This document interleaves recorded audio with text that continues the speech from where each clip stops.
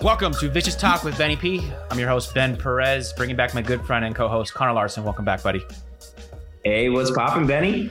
All right, Connor, it's Saturday morning, November 6th. We're under the gun here. Week 9 is tomorrow. We want to get this podcast out for our listeners to get their final, thoughts on our preview for the upcoming week. We're going to give a little bit of analysis for what we've seen this over the last, 7 days or so since our last pod. And we're going to take it from there. We're going to do our usual segments as well, previewing the upcoming slate of games, DFS lineups, et cetera, et cetera. Sound good, buddy? Hell yeah, dude. I can't wait to get into it. All right, man. Let's kick it off. Vicious Players of the Week. We're going to go with, our favorite players of the week, guys who have performed well, and, the guys who have, left it all out on the field, had nothing left at the end of the day, looked at themselves in the mirror at the end of the day, like we say at the end of every podcast.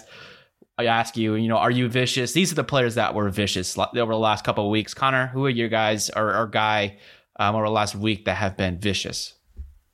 Yeah, you said it right the first time. It's a group of guys. It's the backup quarterbacks. I mean, how fun was that last week with, guys like Mike White, Trevor Siemian, Cooper Rush, even PJ Walker getting into the mix and coming up with big wins for their teams. Mike White led the league in passing yards, 405. And did you see somebody cashed in on a 125-1 bet? They put $1,000 on Mike White to lead the league in passing yards, and he netted 125K. Oh my God. I did not see that. That was That's a wild. real ticket that printed. That is wild. And so going into Monday night, they posted that. And then, it was just, was it Patrick Mahomes left and Daniel Jones? And so the guy was just like, as long as this doesn't become a shootout, I'm going to win 125K. And needless to say, we got there. That is incredible. Really cool. So backup QBs definitely were the vicious player of the week for that person. Very worthy candidate. It was a story of the backup QBs in week 8 for the NFL. Crazy stuff with, not just Mike White's Trevor Siemian.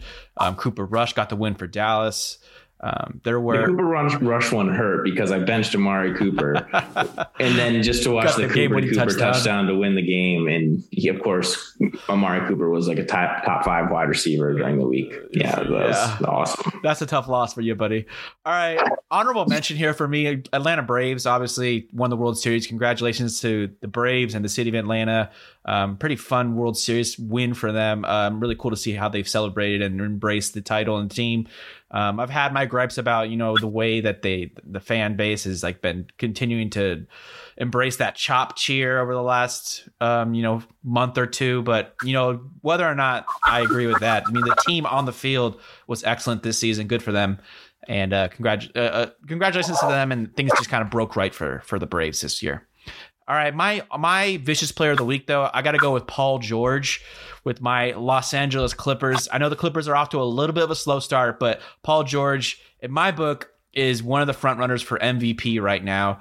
He has 4 30-point games already. Last night culminated in him scoring 32 points, 11 of 18 shooting, shot a season high 61.5% from the field. It took just 7 games this year so far for him to score 4 30-point games. That's the fastest rate he's ever had in his career. The other mark was in 2018-19 season. He took on 15 games to get 4 30-point careers. The guy's off to a career best start of the season. He led them in the Clippers earlier this week. Are starting to turn it around a little bit. They were down 20 to the Oklahoma City Thunder. He comes back and leads the way to a 20-point victory, swings it the complete opposite direction in that game in the final 2 minutes, leading that big comeback for them. Final 2 minutes of the game, 3-pointer, rebound, 3-pointer, block, assist, 2-pointer, steal, rebound. I mean, the guy's been doing it on both ends of the floor. I think he's first in pass deflections on defense. He's been killing it for them, and he's been their whole team. And the Clippers, I mean, their supporting cast has always been the question. And, the guys like Nicholas Batum, Marcus Morris, Reggie Jackson, even Eric Bledsoe now, these guys are pretty up and down players. And I think it's going to be the nature of their season this year, especially with no Kawhi Leonard for at least the majority of the year. But I'm still optimistic about the Clips. I'm going to see my first game next weekend. I'm driving out to Los Angeles, going to catch my first Clippers game of the season. And they faced Minnesota last night. They're going to face Minnesota again in the game I'm going to catch next week on Saturday. So looking forward to that. but gotta definitely give my boy Paul George PG MVP. MVPG is what they're saying right now with Paul George. He's been awesome, leading the league in points scored. Off to a great start. He's been awesome. It's really been a momentum continuation from the playoffs. He was great when Kawhi went down. Even before Kawhi went down, he was awesome in the playoffs last year. It's rolled into the early going here in the new NBA season. He's, right there with like Giannis and Curry, in my book for MVP right now. So got to give him his flowers. Yeah. I like that, PG-13 is going to have to change his nickname to R-rated because he's playing straight up vicious out there, killing these other teams. I like Absolutely. it, man. I like it. All right, Connor, let's swing it the other direction. You're killing me, Smalls. You're killing me, Smalls. Our segment where we talk about players who have been killing us on the week, ones who have really been disappointing us in a lot of different ways. And I hate to continue to keep the name of this segment for the nature of the first guy that we got to mention here. And we don't want to dive in too deep, but obviously you got to kick this one off with, Henry Ruggs and what happened with him. Really just a tragic story. There's nothing that we could say that hasn't been said already in terms of just really gut-wrenching feeling for the family of the young lady who he ended up killing in the car crash, and really horrendous story. And you also, part of it is, Henry Ruggs made a terrible, terrible mistake, and you just you hope that he's going to be all right mentally, because something like that, his whole career is probably gone now. He's probably not coming back to the NFL. He could face upwards of like 40 years in jail if he gets convicted of everything that he's being charged for. It's pretty sad to see what's happened, and you just hope that I don't know how to see the silver lining here, because really just someone lost their life at 23 years old. The dog passed away. Henry Ruggs lost his career, bright career that he was kind of coming into his own. So really gut-wrenching story that we had to, there's no really other, aside from this, there's really no other story that fits this segment more than this one. Yeah, I think it's just one of those where you kind of sit back and reflect, and, you hope a lot of people learn from this type of mistake and it doesn't happen to them. Being out at 3 a.m., drinking and driving 156 miles per hour just because you have a fast sports car and you think you're having a good time, but there are serious consequences for your actions. And, you hope that Henry Ruggs can look within himself and, rehabilitate and come through this. You hope the families that are affected by this tragic death can, get over it as well. And I hope, everybody takes a chance to look at this and reevaluate and just think, be thankful for life every day. And, we got to live it the right way. Definitely. I feel bad for this whole situation. Definitely. It's a tough subject. All right, let's just, no real way to move on, but we're going to talk about Aaron Rodgers as you're killing me small players. Rodgers lying about the immunization thing, the semantics of his talk. And he tried to justify it on the Pat McAfee show, saying like, I was in a situation where cancel culture was coming after guys who weren't vaccinated. And that's why I said immunized, to try to, it's like, dude, you're an asshole. You're a narcissist. You're an asshole. You've been doing all of these, terrible things over the last, 8 weeks, where guys who are unvaccinated have to oblige to stricter protocols for masks and various, social distancing things, and not being able to go out to events and parties of like 15 or more people. And he just didn't give a care. He didn't care. It was a pretty bad look how he was all over social media with the John Wick costume on Halloween. You wonder if he picked it up at the team party he was at. Really just a bad look for one of the more prevalent players in the NFL's league right now. I'm interested to see what Roger Goodell does and the NFL does in reaction to it, because, in my point of view, the fact that Tom Brady got suspended 4 games for deflating a few footballs, and arguably deflated a few footballs, is a lesser offense to what he's done over the last 8 weeks, in my opinion. The guy's been making a mockery of the rules and regulations that every other player in the NFL has had to oblige by. And it's a bad look for him, and it's a bad look for the Packers. Yeah, when you're lying about your medical status, that's obviously just something that's not okay because you're risking other people's health and well-being as well. So in comparison to deflating footballs, I understand your point of view. But I don't think that, Aaron Rodgers necessarily cheated in game. So I don't know if the punishments are going to be correlationary there. It sounds just like he's going to get moved into the unvaccinated player protocols and probably move on from there. Maybe, do you think there's a fine or some game time miss? I think he needs to be suspended for at least a game or two, in my opinion. I think he needs, and I think the Packers need to find him as a team, need to find him significantly, but I don't know. We'll see. It's not a good look. It's a tumultuous situation Very already. selfish. The relationship between the Packers and Aaron Rodgers. It's a tough one to navigate. So it's going to be interesting to watch how this one plays out. You might as well just piss on him. We'll get some more money back. I mean, do you just go with, if Love plays well, do you just go with Love the rest of the season and say, screw off Aaron Rodgers? It would take a very good Love performance for that to be the case, but we'll see. I might be streaming him this week because I'm without Tom Brady on bye, so I'm actually hoping for that. Yeah, we'll see. Any other You're Killing Me Smalls guys you want to talk about? Oh yeah, just a couple of the largest personalities in the league over the past few years. Another guy just being a loudmouth, and that's OBJ. You feel for him in this situation. Baker's not been a good quarterback, and now the team has decided to part ways. His father coming out with a tape, just discussing how inaccurate Baker Mayfield has been and complaining about the team situation. LeBron with the free OBJ tweet, and well, they got their wish. He's on the waiver wire market, so. That's obviously been a huge team distraction for the Browns, who had Super Bowl intentions coming into this year.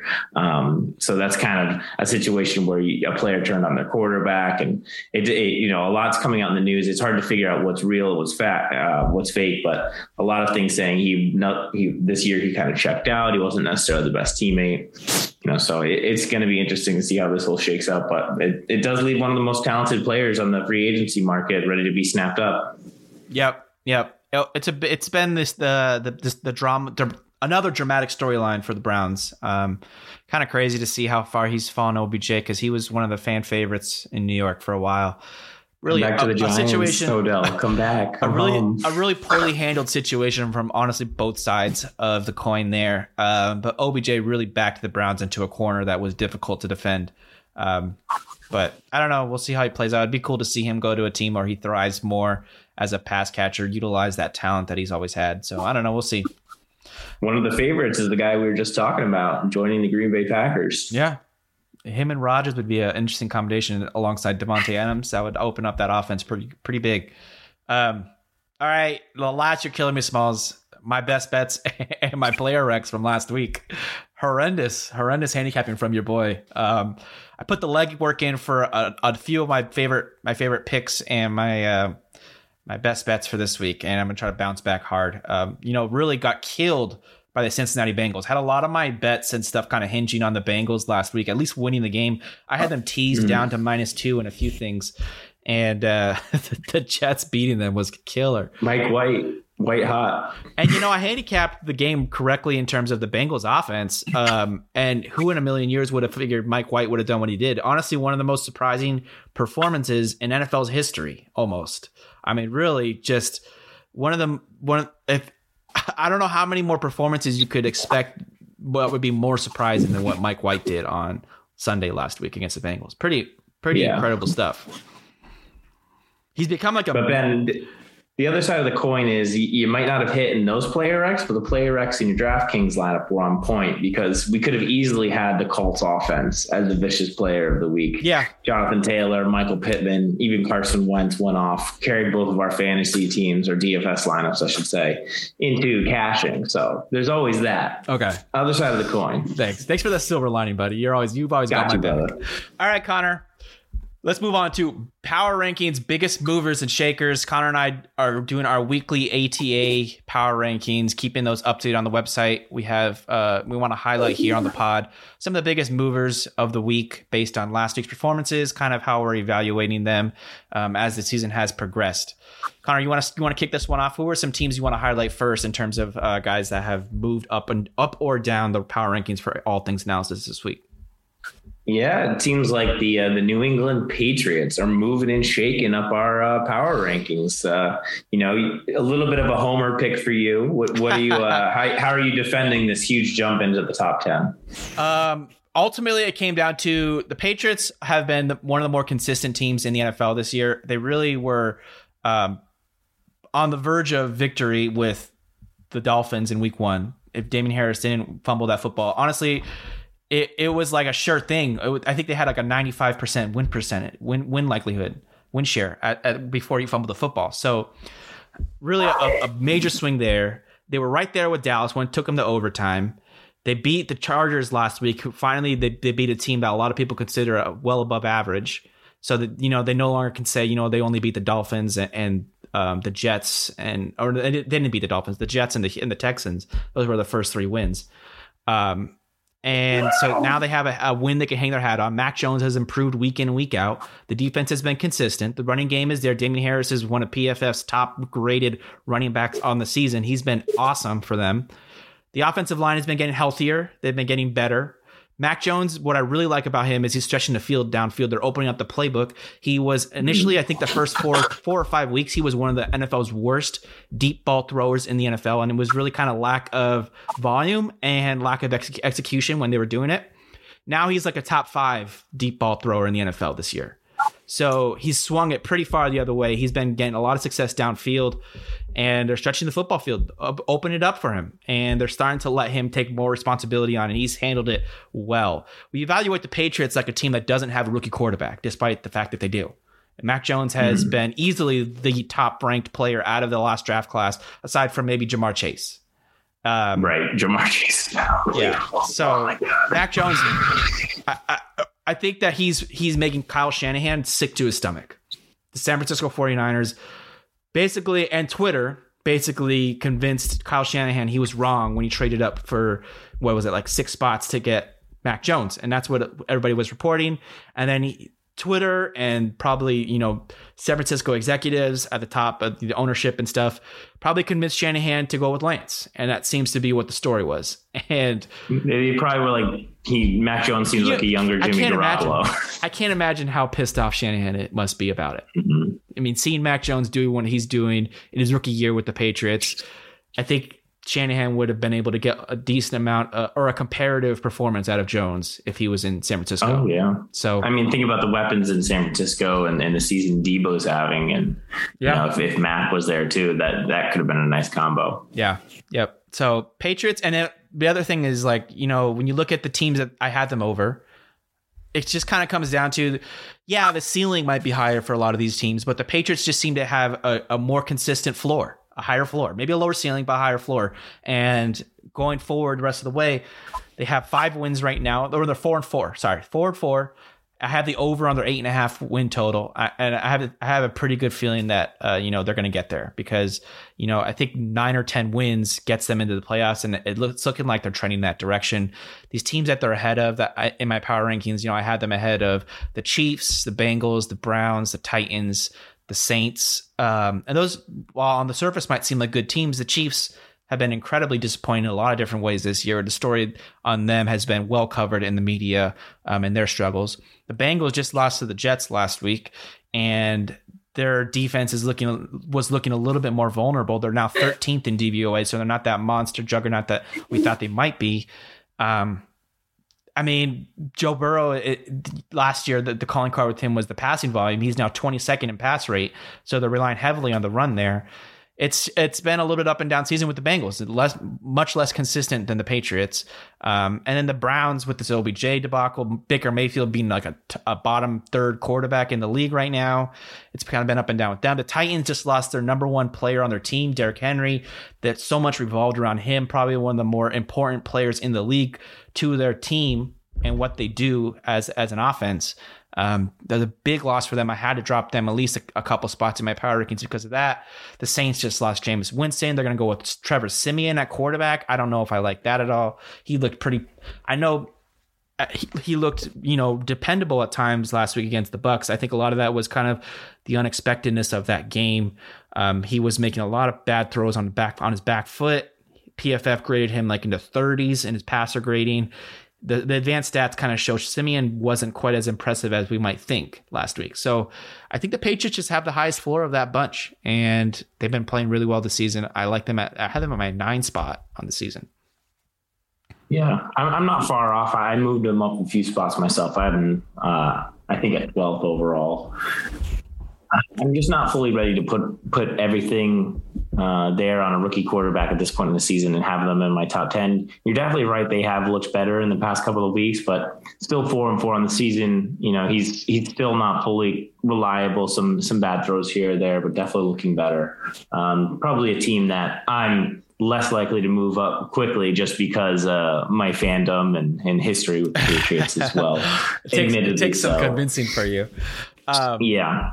All right, Connor, the biggest drop we saw from a team this week was the Titans. And can we just agree that's got to be Derrick Henry? You know, it's Derrick Henry. Probably should drop further, to be honest, knowing Derrick Henry's impact on that offense.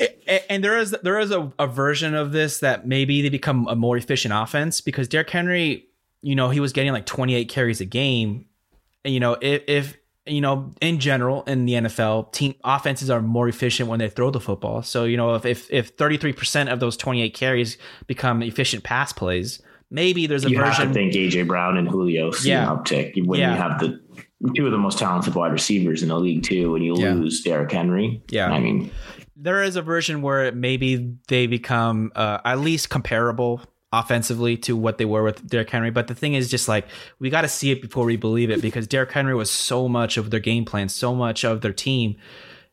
It's going to look completely different. If they're going to succeed, their offense is going to have to look completely different. So if they're not willing to adjust, if they're not willing to make changes schematically, then they're going to struggle because they're not going to get the same production. They can't run out Adrian Peterson, 4-year-old Adrian Peterson and Jeremy McNichols and expect even 2/3 of Derrick Henry from I don't think what they were getting. I don't think you can expect half. The thing is, though, also opposing defenses, you have to think about from their perspective. You know, Derrick Henry was facing the most amount of stacked boxes in the NFL on rush attempts. So over the last several seasons, few seasons, and now they could drop a man or two out of the box, become a better secondary, defend the pass better against the Titans. So that's going to make the idea that maybe the Titans could throw the ball now and just transition seamlessly to that. It's not going to be as easy as you might think, because now they don't have to respect the run quite as much with Derrick Henry in the backfield.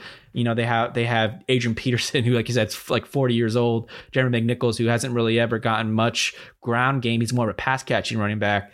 It's going to be difficult to see, how the Titans adjust here and seamlessly kind of succeed to the next version of themselves without Henry. So a lot of question marks. Ultimately, the main reason why we had to drop them in our power rankings. Yep. All right. Anybody else you want to highlight? I would like to highlight one last move. The Rams jumped 3 spots into our number 1 overall. They still just seem like the most complete team. 7 wins on the season. And when you think about offensively and defensively, running game, passing game, it's hard to find a weakness. They're just very consistent and obviously a great head coach. So we ended up dropping down the Cardinals. Kyler Murray kind of injured, knee, shoulder. And if he's injured, that offense takes a big hit as well. DeAndre Hopkins and AJ Green are dealing with injury themselves. So, you're putting a lot of reliance on guys like Christian Kirk, Rondale Moore, Zach Ertz, who just joined the team. So I think Watt just got hurt, out for the season. JJ Watt's out for the season. So this is why we see the Cardinals drop. I know they played well against the Packers, but and eventually lost that game. But they're definitely hurting on offense. And then the Bills, I also wanted to highlight just because I was talking about this pre-show with you. Just the strength of their wins isn't quite there, so it's hard to put them over the Rams at this point in the season when their best win is against the Kansas City Chiefs, and additionally they've beaten the Dolphins twice, Washington football team once, and the Texans once. So it's not that it's their fault who they played and who they've beaten, but it just doesn't inspire the same level of confidence as the Rams jumping into our top spot right now. Yeah, I agree with your points there. I think those are good notes. We did drop the Cleveland Browns 3 spots. They lost to Pittsburgh last week. The OBJ drama, Mayfield's been pretty inadequate. They're getting banged up on the offensive line. The Browns are really good in the trenches on their offensive and defensive line, but with both tackles now injured for the Browns, it's going to set up the opportunity for some edge rush against them. And Baker Mayfield is horrendous against pressure. He sees a major drop off in production when he gets under pressure. So opposing defenses are definitely going to be prioritizing that. And, if he doesn't have his most talented pass catcher in OBJ the rest of the way, Jarvis Landry is kind of gimpy. He's had an injury kind of consistently throughout the season, hasn't been himself. Donovan Peoples-Jones is even questionable to heading into this week. He's been banged up as well. I mean, ultimately, their most consistent and best pass catcher has been David Njoku, the tight end, who I don't know about that. I mean, how reliable can we be on Njoku the rest of the season? So he's very much in the Evan Ingram category of extremely talented and athletic, but has never really put it together on the field. Yep, definitely. All right. We also moved the Jets up 3 spots. Mike White. Go Mike White, huh? Josh Johnson too looked pretty good filling in for Mike White last game. That's true. I mean, he put up like 26 fantasy points in 3 quarters. How nauseating must it be for Jets fans to see, they spend that second overall pick on Zach Wilson, and the 2 backups behind him play better than him in both the last 2 games. Oh my gosh. Especially missing the number 1 wide receiver in Corey Davis too. Yeah.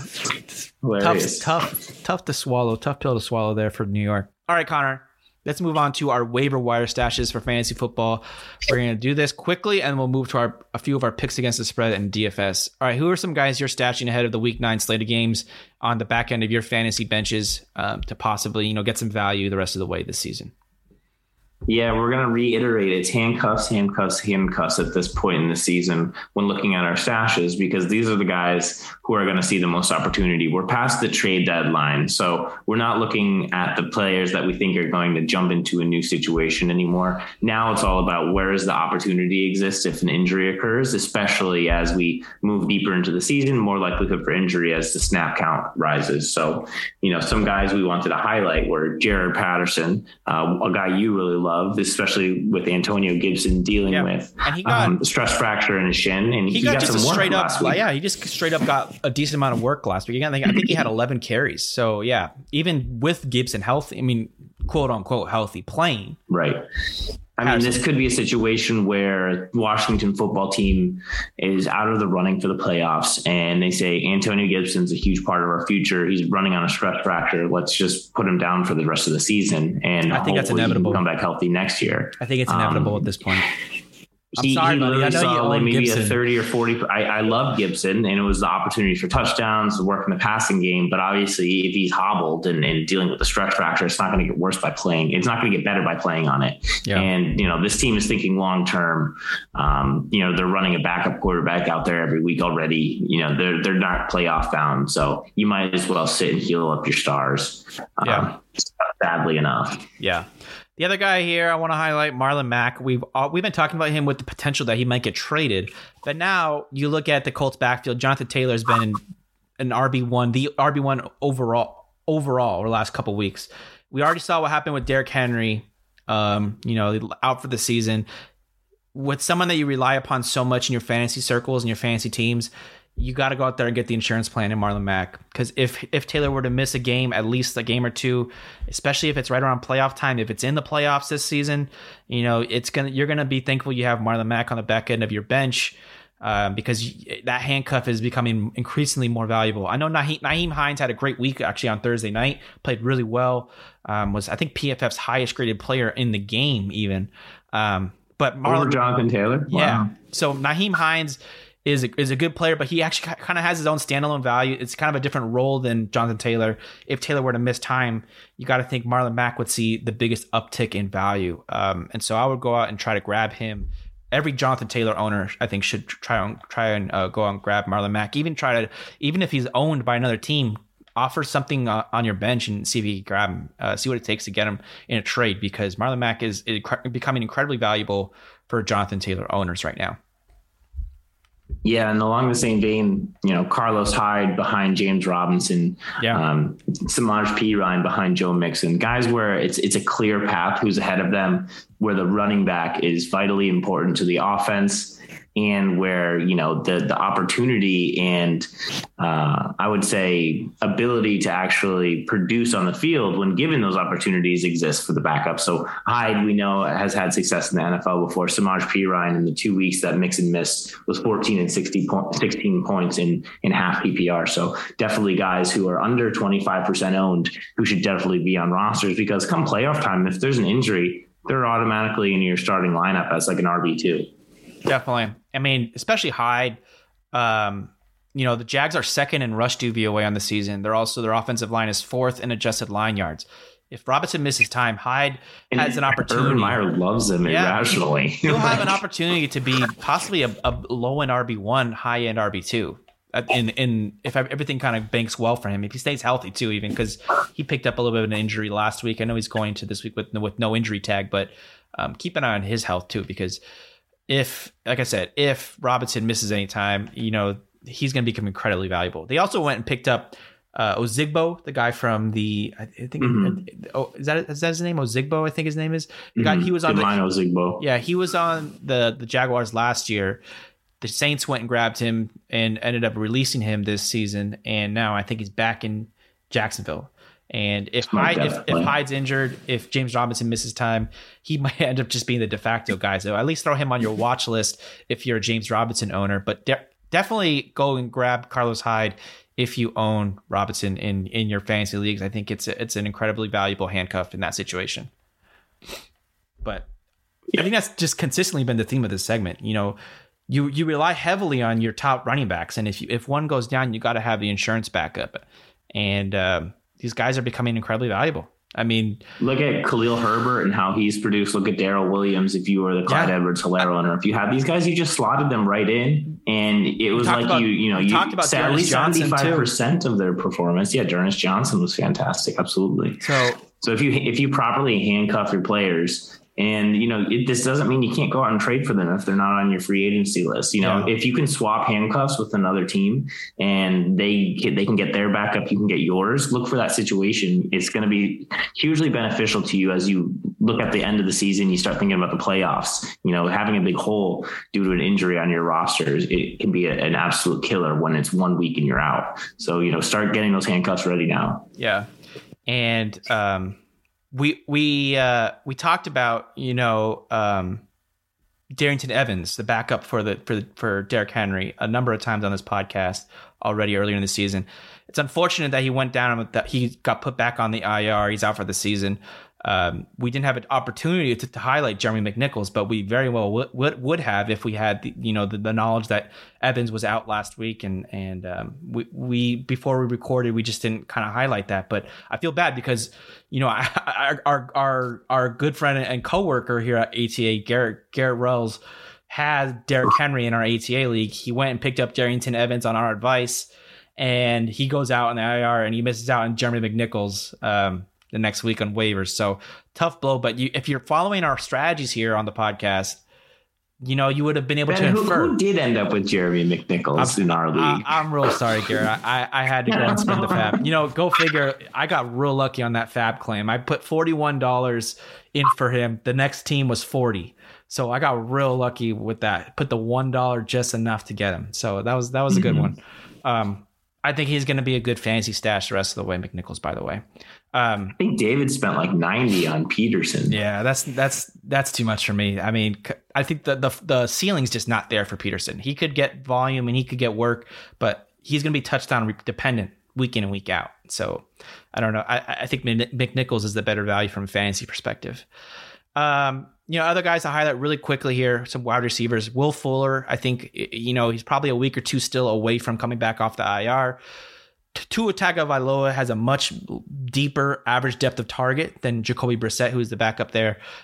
Tua, I think, will be able to get Will Fuller more involved when he comes back.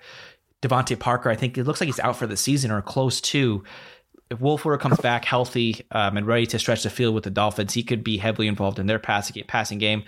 Dolphins throwing the ball at an incredibly high rate this season, so the opportunity will be there for him when he returns. Rashad Bateman, the other wide receiver one to highlight, rookie receiver drafted in the first round for the Baltimore Ravens, 25% rostered in ESPN leagues.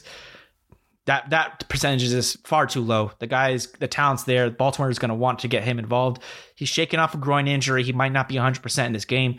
Could be a good buy low candidate right now because of the fact that I think later in the season, when he gets healthier, when he gets more familiar with the offense, he's going to become a great fantasy receiver down the last third of the season. I think he's going to be a big contributor for Baltimore and their offense and their passing that has continued to improve this season. Yeah, I like that Bateman call a lot. Lamar Jackson's been dropping back a lot more, passing the ball a lot more. It's a lot more success this season. That Ravens offense is a lot of fun. Marquise Brown, Sammy Watkins is coming back. Mark Andrews is obviously a stud. So it's hard for teams to lock down on one player, and that's going to give Bateman some opportunities, especially, a guy with first round draft pedigree. He's going to see, I think, 6 targets in back-to-back games. So I like the way he's looking. Yeah. All right. And then kind of in the same vein, Baltimore's defense might be a defense to go out and check to see if they're available. 52% roster in ESPN leagues. Their next 4 opponents, Miami, Chicago, Cleveland, and Pittsburgh. No offenses that are really going to be giving you a whole lot of scares. Cleveland is a really good running team, but that doesn't necessarily bode that doesn't necessarily bode more towards fantasy value in terms of they're not going to be putting up major points against you from a fantasy perspective. Baltimore has a good schedule up ahead. They're in fantasy right now, I think they're like 22nd in position rank right now. So getting a little bit undervalued. I think their schedule the rest of the way might bode well for some success. They might be a decent stash. All right. Yeah, it's always good to think like 2 weeks ahead if you can stash the defense for a nice 3 or 4 week stretch. So always something to be mindful of too. And we were on Pittsburgh last week, and Pittsburgh performed well against Cleveland, and now they got Chicago, and their next opponent is it's a good matchup. I can't remember who it was specifically.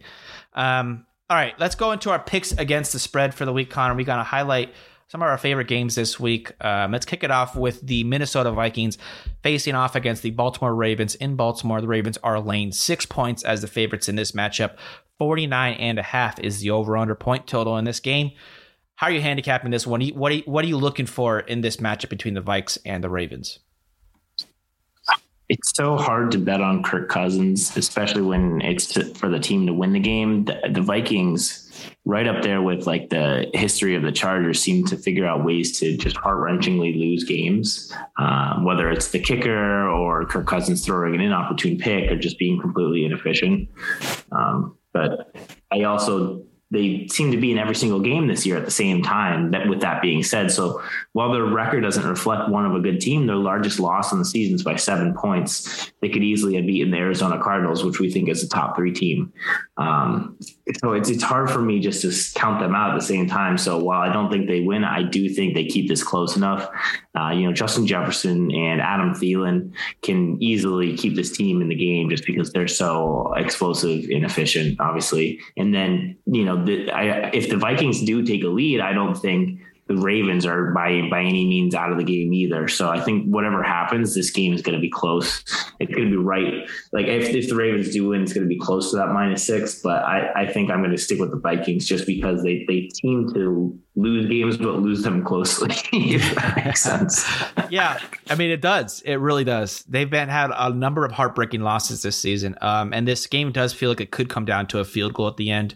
Ultimately, the spread is something I'm staying away from picking here, but I do lean Ravens if I have to, -6. I just think Minnesota and Mike Zimmer, they're not like they were gaining a reputation with Zimmer as like a spread darling, a team that consistently covers the spread more often than not. And it's not really been the case this year. They're 3-4 ATS this year, average margin against the spread -1.1 points. I think Baltimore bounces back. They're coming off of the bye under John Harbaugh, off of a bye against the spread. The Ravens are 9-4. The Vikings coming off of their late game collapse last week against Dallas, a pretty depressing loss, losing to Cooper Rush, the backup quarterback in Dallas. I think Baltimore, they got embarrassed 2 weeks ago against Cincinnati. I think they come back off the bye with a lot of motivation to get a big win against Minnesota.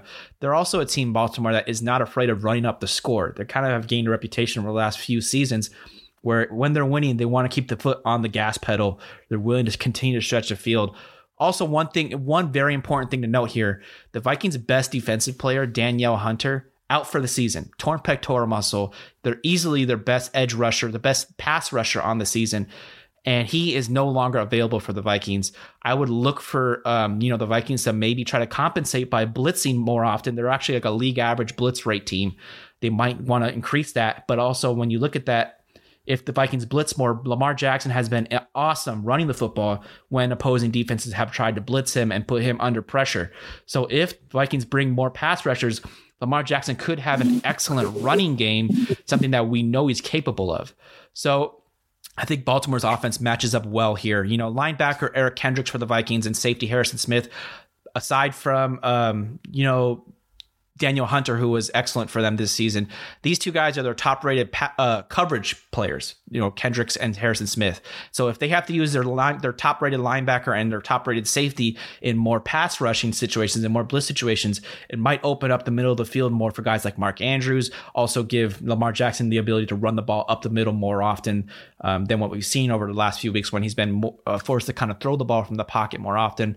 Also might place more of a burden on Minnesota's mediocre cornerback play. They got Patrick Peterson, Bashad Breeland, and Mackenzie Alexander, all playing very adequately to the below average on the season. Not really anybody that you're scared of throwing the football against. So I just think this matchup, it bodes well for Lamar Jackson. I really like the over on his rushing total, 16.5 rush yards. He's averaging 68.6 rush yards per game this season. This is an excellent matchup to see Lamar, stretch the field with his legs. Minnesota's defense has struggled against opposing running games. They rank 20th in rush DVOA and they're 26th in success rate allowed against the run. This is going to be a tough matchup for them against Baltimore's offense that ranks 7th in rush DVOA, 5th in run success rate, and 6th in explosive run rate. I think Lamar over 60.5 rush yards is almost a lock for me.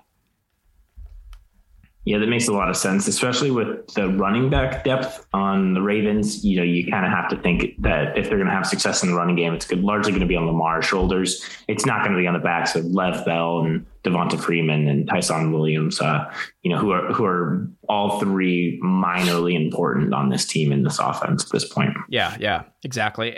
And we'll get to this kind of theme in our DFS. You'll see just a foreshadow there. But I think Lamar, it's going to be a great matchup for him, especially with the loss of, like I said, Daniel Hunter. I just don't see a version of this game going poorly with him, at least running the football. From a fantasy perspective, that's going to keep his floor very high. I like the over in this game too, handicapping it there. I've had terrible luck picking point totals, so take this with a grain of salt, but I feel strongly about this one. All 5 of the Vikings' last 5 road games have gone over. 5 of the last 6 games between these two teams specifically have all gone over. Baltimore ranks 24th in defensive DVOA. Minnesota just lost their best player on defense. I think this is a game where possibly both offenses move the ball pretty freely. And so I could see this game getting, high scoring. Yeah. A healthier Dalvin Cook, you think Justin Jefferson has to get more involved than he was against the Cowboys last week. So I think they make it a point to get the ball in his hands. You don't want that turning into a Stephon Diggs situation where you have your best playmaker unhappy on the team. So I definitely think that the Vikings do produce more on offense than we saw, and it could definitely hit the over for sure with both of these teams playing, with the amount of offensive talent on both of these teams. Agreed. All right. Let's roll into our next matchup. Cleveland Browns taking on the Cincinnati Bengals. The Bengals are favored by 2.5 points at home here. The over-under point total 47. Question here. Who would have thought the Bengals would have had a brighter future than the Browns heading into this season? I mean, is that not the case? I mean, Joe Burrow versus Baker Mayfield, that's a big difference. Mm-hmm. I take Burrow over Mayfield 100 out of 100 times. Jamar Chase has been an awesome pick, go figure. A pick that was highly scrutinized with a lot of question marks, especially preseason with all the negative news about Jamar Chase preseason. OBJ, the situation with him. I'd probably take all 3 of the Bengals wide receivers over anybody on the Browns wide receiver crew. Yeah. I mean, Chase, Higgins, Boyd versus Landry is comparable, but Boyd's the younger player. I'd probably stick with Boyd at that point. Yeah. Good point. I mean, the Browns' best skill players are running backs. And how reliable are running 100%. Backs? Their lifetime is a short span, typically in the NFL. we've seen Chubb and Hunt both miss time already this season. And so it's one of the positions that sees a lot of contact and a lot of injury. And it's going to be tough to rely on the running game if they can't stay healthy. So that's definitely a concern for sure. Yep. All right. This matchup specifically, it's a close one because I think it comes down to, the Bengals have the better skill positions and they have a better team that's kind of rolling on offense more. They're coming off of a bad loss against the Jets last week, got embarrassed. They're going to want to come back in his divisional opponent and, make another statement win the way they did against Baltimore last week or 2 weeks ago. And the Browns, they had this OBJ debacle. You have to wonder, is there going to be a little bit of a Ewing theory, loss of OBJ? We've already seen that example kind of last season where they played kind of better without OBJ. But there's no pressure to get him the ball, and it just seems that Baker is more free just to throw it to the open man. And, it does seem to play in his psyche when OBJ is out there for some reason. It was a bizarre situation, but, they could put that behind them now. The Browns do kind of have the edge pretty significantly in the trenches on both offensive and defensive lines. The Browns are first in pass block win rate and first in pass rush win rate.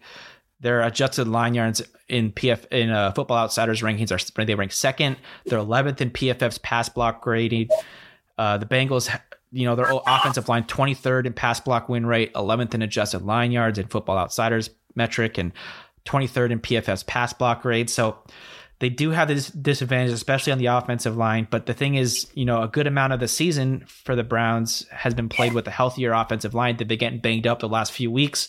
We've seen them struggle a little bit more in recent situations. And so, especially already highlighted, both tackles for the Browns out in this game. We're going to see a lot of Jedrick Wills Jr. and Blake Hance at the tackle positions. Neither has played very well this year. The Bengals' best pass rusher on their defense is Trey Hendrickson. He's an excellent edge rusher, one of the higher graded edge rushers on the season this year. This could be a great matchup for him to get a good amount of pressure on Baker off the edge there, especially with Cleveland's banged up offensive line on the tackle position. So that's a matchup we're going to have to keep an eye on, because if Baker is under pressure, he sees a major drop off in efficiency. PFF grades him at 84.6 PFF pass grade when kept clean, drops down all the way to 39.4 when under pressure. A major drop off when under duress. You got to keep Baker's feet moving. You got to keep him uncomfortable in the pocket. And that is the way that the Bengals are going to get him to struggle. We'll have to see if that ends up being the case here. The Browns still, like I said, they're still ranking first in pass block win rate on the offensive line. So it's a matchup that, on paper might seem like it's Cleveland's to dominate, but it might not be as simple as you might think. Yeah, that makes a lot of sense. I think a lot will hinge on, Cleveland's ability to get after the quarterback and rush Joe Burrow if they can sack him. Otherwise, this Bengals offense just is pretty incredible. The Browns offense is going to have trouble moving the ball with the offensive line injuries and the lack of a passing game. It's going to put a lot of pressure on Nick Chubb to be the guy who produces, and a little bit on Dearness Johnson.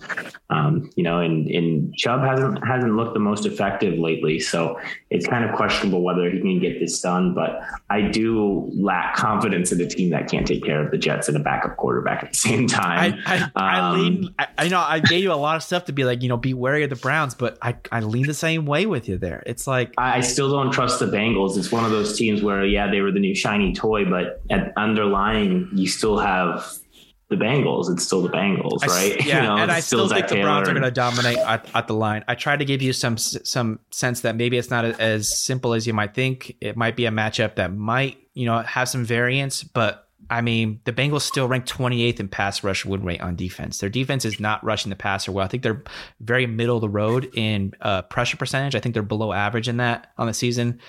It's going to be tough for them. Keep an eye also the Browns. While we both lean kind of Browns plus 2.5, they do have some guys banged up through the health status of Jadeveon Clowney, Denzel Ward, Donovan Peoples-Jones, all very critical players to them this week. They enter this matchup with a questionable tag. So we'll have to see if those guys give it a go, if they're healthy in this one, if they're at least, close to 100%. I think the Browns have a good opportunity for a bounce back game here and win big against the Bengals. I think that's a very strong possibility, but the Bengals have been surprising at times this season. So Yeah, the Bengals are a high variance team, so they're one that's tough to predict. I think we're just going to go with the steady floor of the Browns at this point. They're kind of a well-oiled machine. You know what you're going to get. And so they're just a little bit more trustworthy for both of us. I think Myles Garrett's definitely going to get a lot of pressure against Joe Burrow and that shaky offensive line of the Bengals. Yeah. He's on pace, I think, for 23 sacks this season. So you could easily see a situation where, Burrow gets knocked out of this game or just is terrorized and not able to get those deep shots down the field to Ja'Marr Chase where they've been so effective. Well, that's something. If you don't let the plays develop, then that's something I actually kind of like. I kind of like Ja'Marr Chase over on his longest reception. Let me give you the stats here. So it's 26.5 is the line there. Longest reception for Ja'Marr. Cleveland's defense has been good this year. I'll give you that. But their secondary is much, much weaker than their run defense, which actually doesn't bode well for the Bengals because the Bengals have the 22nd highest rate in passing, but the 7th highest rate in running. So it's actually been a run dependent team. Go figure, because it kind of last year we kind of developed the thinking that Burrow was a high volume passer, but it hasn't really been the case this year. So they're relying heavily on the run, the Bengals. And the Cleveland defense ranks 3rd in rush DVOA, but 25th in pass, and their 22nd explosive pass rate allowed. If Denzel Ward doesn't play, that's going to be a really big contributor to this as well. It makes it even more enticing because big factor. Ja'Marr Chase has an average depth of target of 15 yards this season. That's a very large average depth of target. If you're not really familiar with the stats, it's one of the highest in the league, I think, and he's been explosive all season. We've already seen tons of examples of him catching balls of 40 plus, 50 plus yards at times. And I really like the opportunity here for another explosive play here for Chase. I think the matchup bodes well with Cleveland's defense giving up a good amount of explosive pass plays this year. Especially, like I said, if Ward's out, this is almost a lock for me. Yeah, that makes sense. And still with that over, he doesn't have to catch it 40 yards down the field at the same time. You can catch a 15-yard pass and run 10 yards and still get there. So you also have that optionality if the defensive line is causing havoc for Burrow. You can always take a screen pass since Ja'Marr Chase is so electric. He's get the ball in his hands type of player. And he's seeing the target share. So they'll have the opportunity for sure. They'll take a couple long shots, even if Myles Garrett's still getting in Joe Burrow's face. Certainly. All right, but on the game, I think we're both leaning Browns plus 2.5. A tough one to handicap. Really good matchup there, though. All right. Yeah. Next matchup, Los Angeles Chargers going into Philadelphia. I really like this game. This is one of my favorite games of the week. These two teams are the closest ranked in DVOA rankings on the season. They're actually, I think, 15th and 16th in DVOA on the year. So they're just one off of each other. And two teams that have been pretty up and down all season long. Really two teams that have been tough to get a handle on because we've seen the Chargers look like the best team in football at moments. And then we saw them lose to the lay an egg against the Patriots and the Ravens the last 2 weeks or the last two games. They had a bye sandwich in there. So I think that, this is going to be a closer match than people might think. I know a lot of people are picking the Chargers. I think the public's over on the Chargers, like over 50%, over 70% or so. So what is your, I don't know which way you lean. I think you lean Chargers, but if you had to make an argument for the Eagles, what are your thoughts here? How are they going to win this football game? Well, let's just think about last week. I mean, we kind of got cute and picked the Lions to finally upset the Eagles and get their first win. I mean, holy crap, the Eagles beat the brakes off of them. Yeah. That was nuts. Their defense shut down the Lions completely, which, isn't something crazy, but to come away with a victory of what was it, like 44 points or something they won by? Yeah. And, the Eagles, they fully committed to the run game. Boston Scott looked really good. They were using Jordan Howard, which was a complete surprise and negated my Kenneth Gainwell DFS pick. But that's fine, whatever, not salty.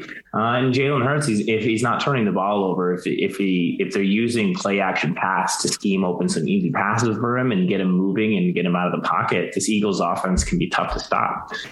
So I think it's just figuring out what their recipe is. When they drop back Jalen Hurts in the pocket and he tries to throw the ball 40 times, he might end up with 300 yards, but it's very inefficient. If they run the ball first and commit to the running game, which we were crying for all season with Miles Sanders, unfortunately he's on the IR and they decide to commit to it right after. Yeah. But then this team is a lot safer. They're not going to turn the ball over. They're going to, they're putting less pressure on their defense because they're not going 4 and outs and getting down to big big deficits early as well. So I think that's the recipe for success. And I think that plays perfectly into what the Chargers do. Their defense is not great against the run. They're very good against the pass. So I think that if the Eagles do commit to the running game, that's how they can beat the Chargers here. Yep. I like the handicap, and you look at the stats from the last game. It's funny because you mentioned the thing about Miles Sanders. They've ranked really high in rush DVOA on the season, their offense, but they were 32nd in rush rate. They were the lowest rated team in rushing, but they were 4th in rush DVOA. And it took their best running back to get injured for them to embrace their biggest strength. Like, what are they doing there? But the last Sanders was averaging like 5 or 6 yards per carry too. Yeah. It was like, I'm watching his games. He'd have 6 carries for 60 yards. And they're like, give him the freaking ball more, please. And then like the what do you call it? These the sarcastic cheer from the fans when Sanders finally got the run in week 7, like his second carry in the third quarter. It was a perplexing situation. But last week against Detroit, they finally embraced the run with Boston Scott and Jordan Howard leading the rush attack. Philadelphia had 101 rush yards when Jalen Hurts was under center.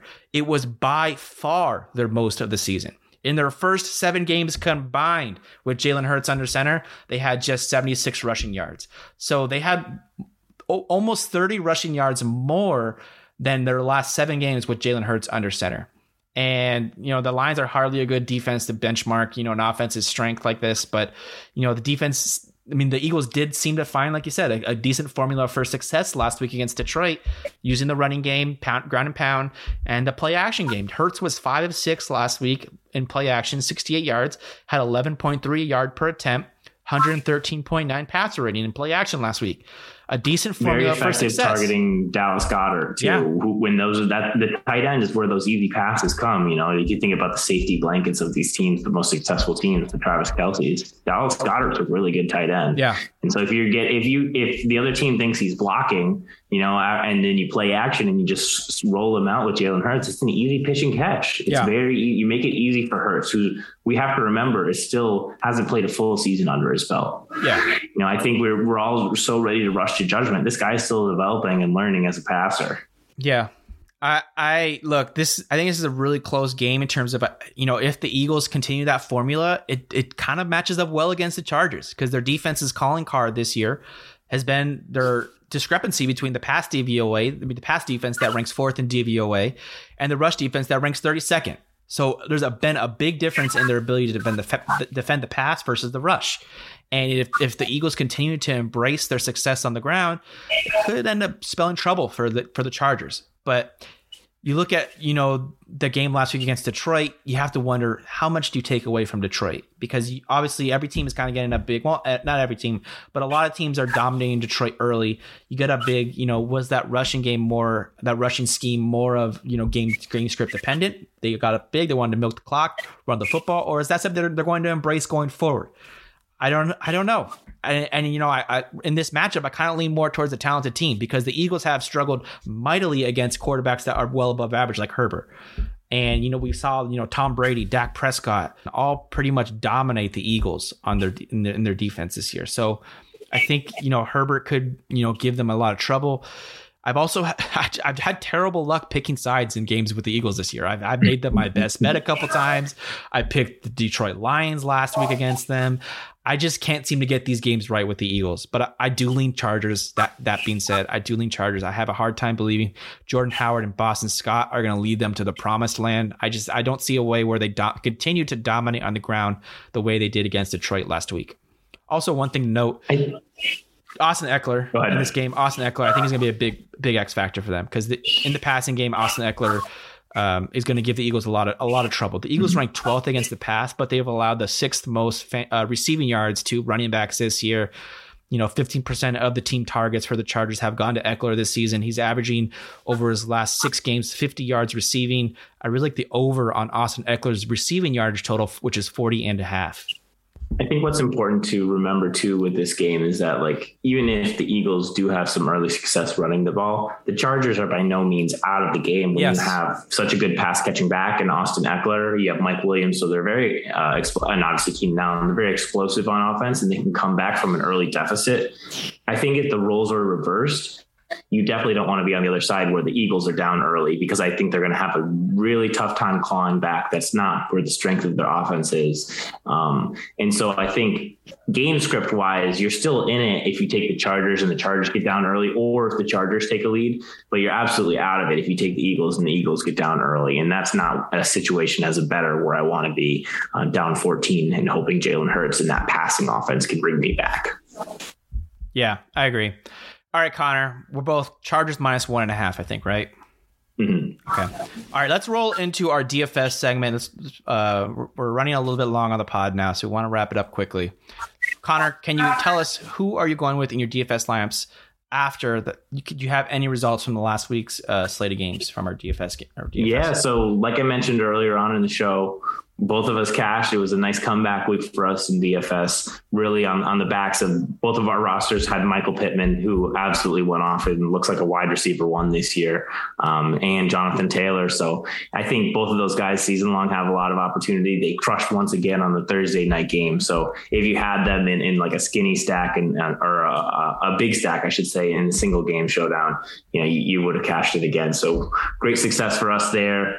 And then I think we're, obviously trying to keep the heat rolling. We'll update with the season long stats in the DFS article. We post those on the DFS lineup. So yeah, we'll get that updated with our percentage hits. But I love my lineup. Great success for us. I found a lot of good values in my lineup this week. I liked the slate this week. So there was a lot of optionality. I actually ended up making like 6 lineups and having a difficult time, but a couple of mine had Lamar Jackson. So I see you took him as your quarterback. So I decided to give a different lineup just so our listeners have some optionality there. Yeah.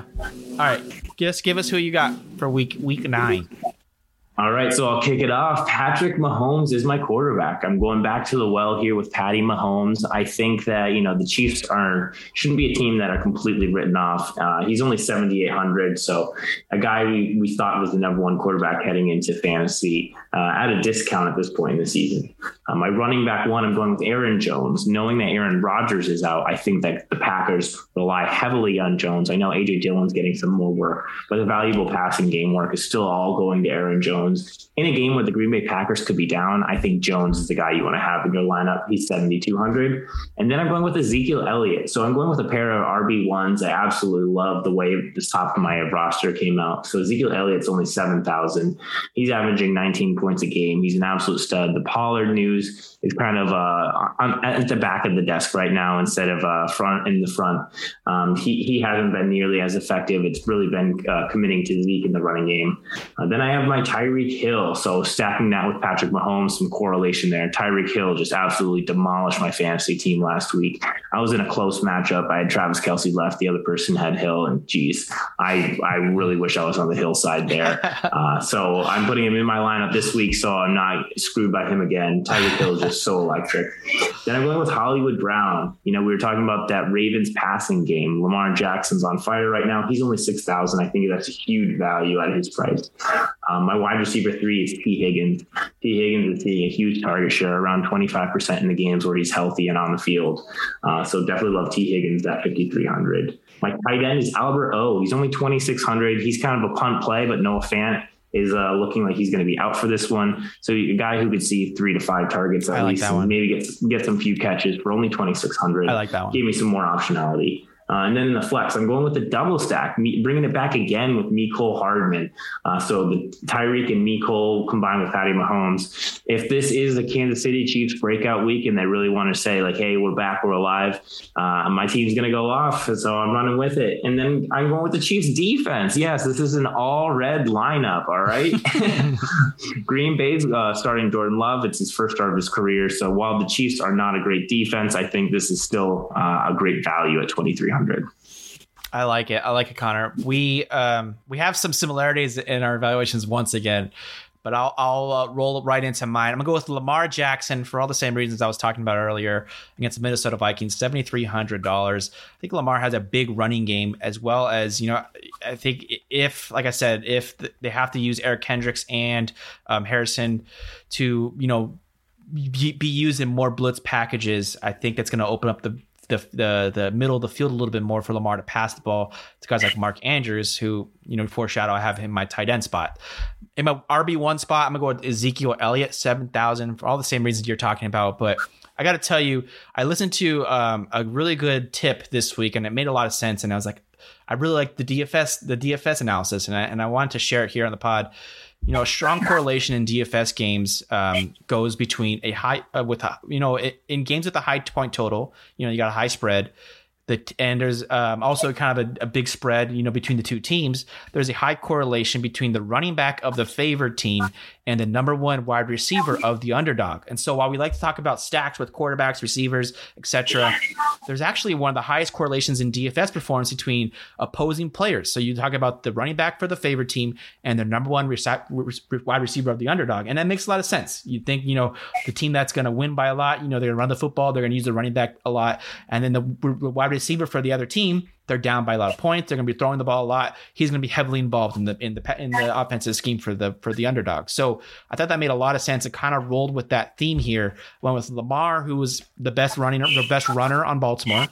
I stacked him with, the best receiver for Minnesota. I got Justin Jefferson in my wide receiver 1 spot, and Lamar's top target for a traditional stack as well. I got Mark Andrews. I have no Daniel Hunter for Lamar against Lamar for Minnesota. If they blitz him, I think Lamar, if they try to make Lamar more uncomfortable, he's going to be an excellent runner with his legs. And so I like that one. I like Elliott in Dallas, Dallas is favored by a lot of points. They're going to be using the running game a lot. Denver has allowed they've allowed some of the most fantasy points over the last 4 weeks to opposing running backs. They over the first 3 weeks, they were really good against the run. And then over the last 4, they've allowed the third most fantasy points to opposing running backs.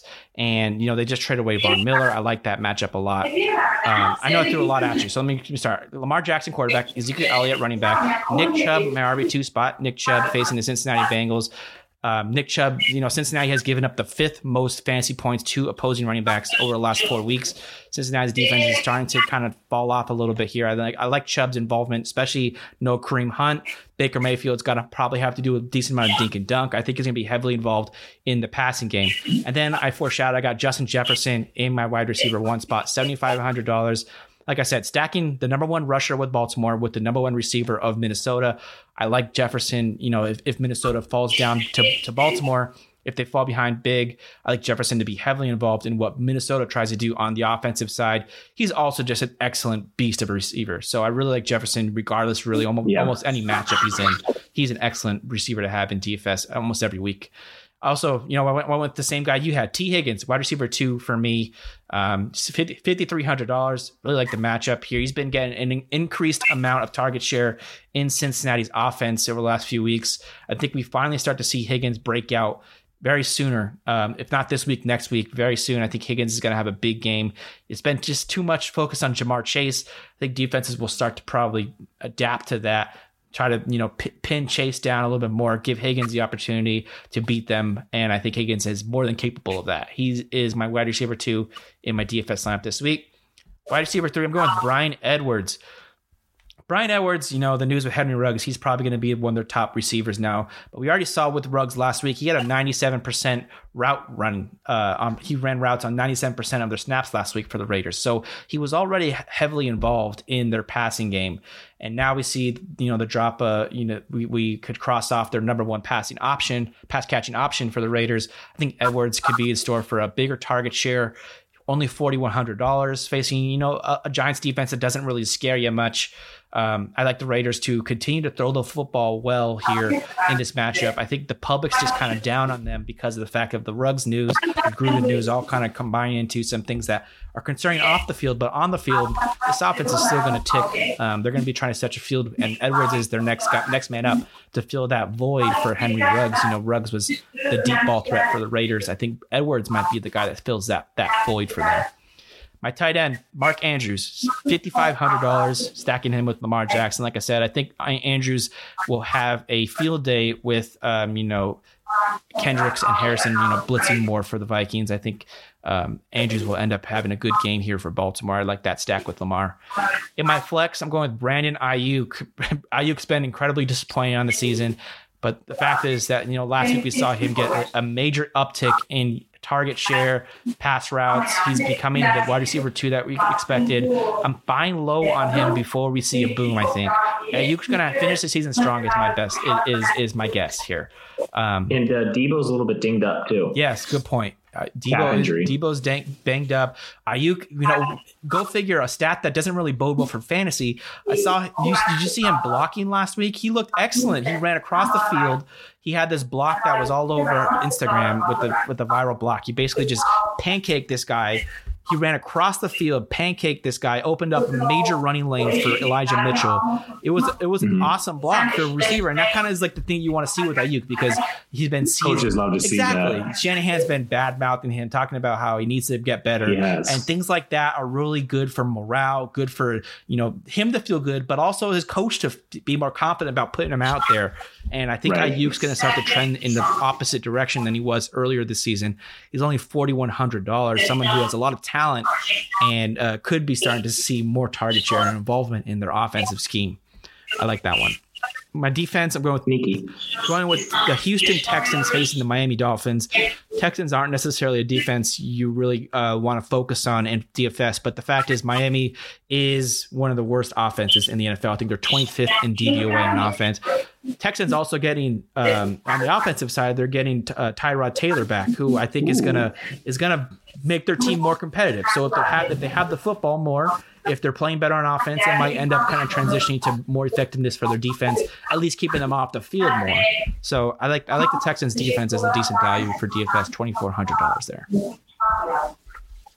I like it. All right, Connor. Some values I wanted to highlight very quickly. I kind of wanted to consider throwing Jordan Love in my DFS. If you're in tournament play, you want to take a long shot on a guy. I don't hate the play. He's only $4,400. Save some money.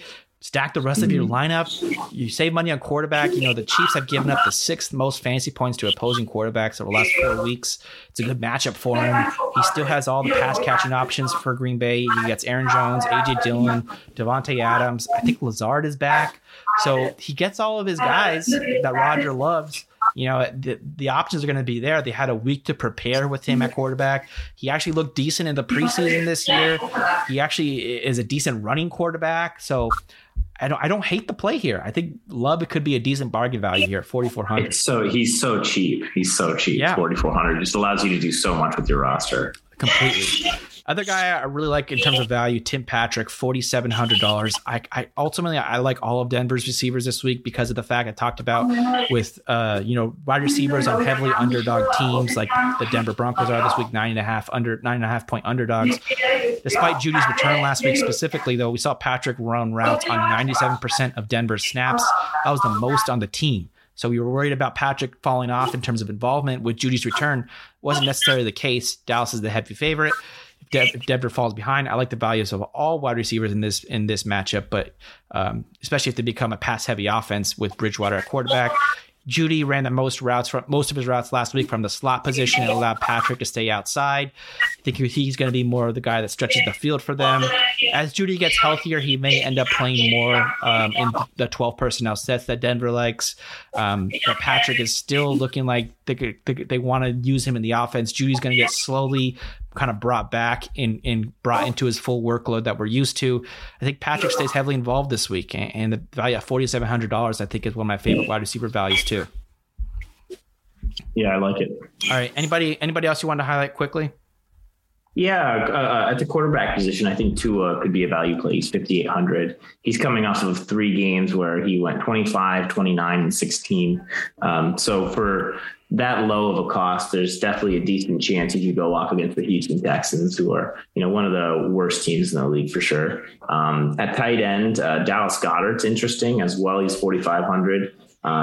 But he's seeing a larger target share as part of that Philly offense. 13 points last game, 12 points the week before that. His price has actually come down week over week, surprisingly. So I think he's a good value, one that should definitely be in your lineup. And then Tyler Conklin at tight end as well. is a decent value. He's only 3,000, averaging 9 fantasy points per game. He had 5 for 57 last week, 3 for 71 the week before. If he gets in the end zone with those yardage totals, that certainly could help you pay off and have a great week there. All right. I like it, Connor. I gotta get going really quickly. So let's wrap this up. I got my little niche or soccer games coming up for this morning, so we're trying to make that. Let's get going. List us off very quickly who you're playing in your DFS lineup this week. Patrick Mahomes, Aaron Jones, Ezekiel Elliott, Tyreek Hill, Marquise Brown, T. Higgins, Albert O, Mecole Hardman, and the Chiefs defense. Good lineup, Connor. I like it. All right, I'm going with Lamar Jackson, Ezekiel Elliott, Nick Chubb, Justin Jefferson, T. Higgins, Brian Edwards, Mark Andrews, Brandon Ayuk, and the Houston Texans defense. Connor, I think we're going to have some good luck in our DFS this week. We're going to try to bounce back from a disappointing week from our picks against the spread last week. I think we're set for success here in week 9, buddy. I hope your niece has as good success in her soccer game as our DFS lineups did last week, and will this week again. All right, buddy. Any last words here? Want to give our listeners the plug for ATA? Yeah, allthingsanalysis.com. If you want to hear some more deep dives, like the Arizona Cardinals wide receivers being good plays this week, make sure to check out our article. Ben is always coming out with his best bets. This week he's going to hit it, knock it out of the park. I don't know, you might have a busy day, so I don't want to commit you to putting that article out. But I got creative with some of my bets this week. We'll see it on the article. I'm going to try to get that out later today. So yeah, that's coming too. So make sure you stay tuned. We'll post about it on social when it comes out. So Saturday evening, Sunday morning. We like to post them late because there's always late scratches. So it's important to be, the ability to change your opinion last minute and be flexible. Absolutely. When you're making your bets or setting your DFS lineup. So make sure to stay tuned to our social media and our website. Well said, Connor. All right. Don't forget to subscribe, rate, and review Vicious Talk with Benny P on all your podcast platforms. We really appreciate the support here on the pod and at All Things Analysis. Connor and I have been doing a great job with a good amount of our handicapping with fantasy football and gambling alike. We're going to continue to keep it going here. Let's roll into some good luck here for week 9, Connor. I really like our analysis, and I think we're gonna build well. We did the legwork. Now let's bank in and bank on some success here. All right, Connor, that's gonna do it. Episode 90 in the books. We're getting close to that 100 mark. We'll get there. We'll get there this season, buddy. All right, episode 90, Vicious Talk with Benny P. Don't forget to ask yourself at the end of the day, are you vicious?